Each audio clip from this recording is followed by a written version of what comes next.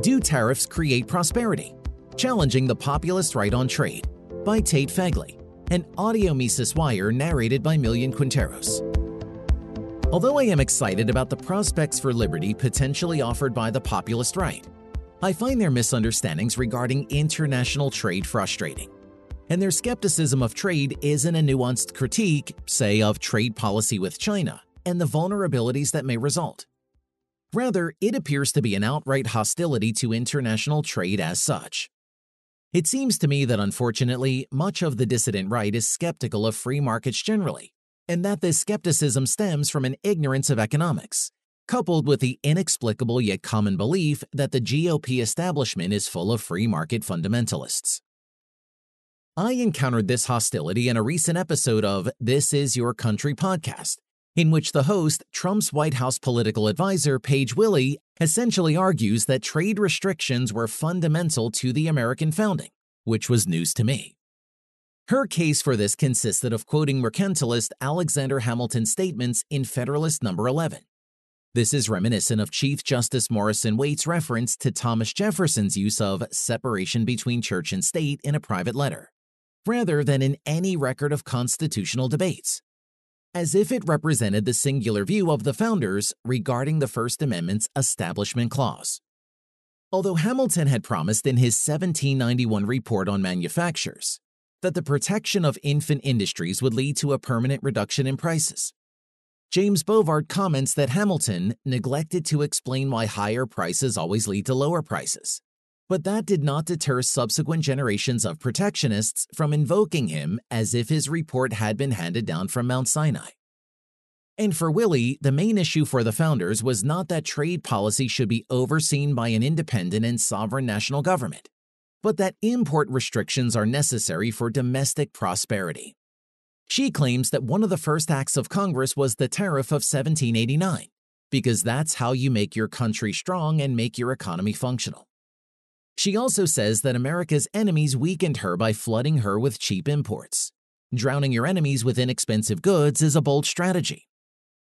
Willey also seems to think that tariffs create a free lunch for Americans, stating that tariffs raise revenue without directly taxing U.S. citizens, as if statutory tax incidents determined actual tax incidents. Even in models of international trade involving large countries, that is, those with market power, and therefore the ability to have some control over the terms of trade, tariffs make consumers worse off. The party that gains the most is the government. It's rather strange how some on the right love this particular kind of tax.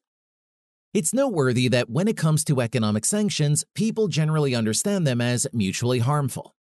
For example, Joe Biden was recently asked how long Americans will have to put up with high gas prices because of the war in Ukraine. Clearly, it's easy to understand how restricting oil imports is meant to harm Russia, but also comes at a cost to American consumers. But for some reason, protective tariffs are not so easily understood as hurting domestic consumers. Willey's take is interesting in light of what is commonly taught in public schools, and therefore suspect on its face, about constitutional history and about why the Articles of Confederation were replaced with the U.S. Constitution. I was taught that one of the primary shortcomings of the Articles was the central government's lack of power to dictate trade policy among the states, and that a great advantage of the Constitution was to take trade policy out of the hands of the states and turn the Union into one large free trade zone. Regardless of whether this or the centralization of power was a primary reason for adopting the Constitution, it is undoubtedly the case that removing trade barriers between the states has led to greater prosperity. This creates a difficulty for Willey. If important restrictions are necessary for prosperity, it would be disadvantageous, at least for some states in the Union, to have the country be a free trade area. If restrictions on imports from other countries benefit the domestic economy, why wouldn't Arkansas benefit from restricting imports from other states? And why stop at the state level? The logical conclusion is that we could avoid the Dickensian dystopia of the Industrial Revolution by going back producing the vast majority of what we consume at home. As Gary North stated, free trade is the litmus test of economic reasoning. It is difficult to see how the dissident right benefits from this state of ignorance. If they truly want to put Americans first, they must understand the destructive effects of tariffs, especially in American history.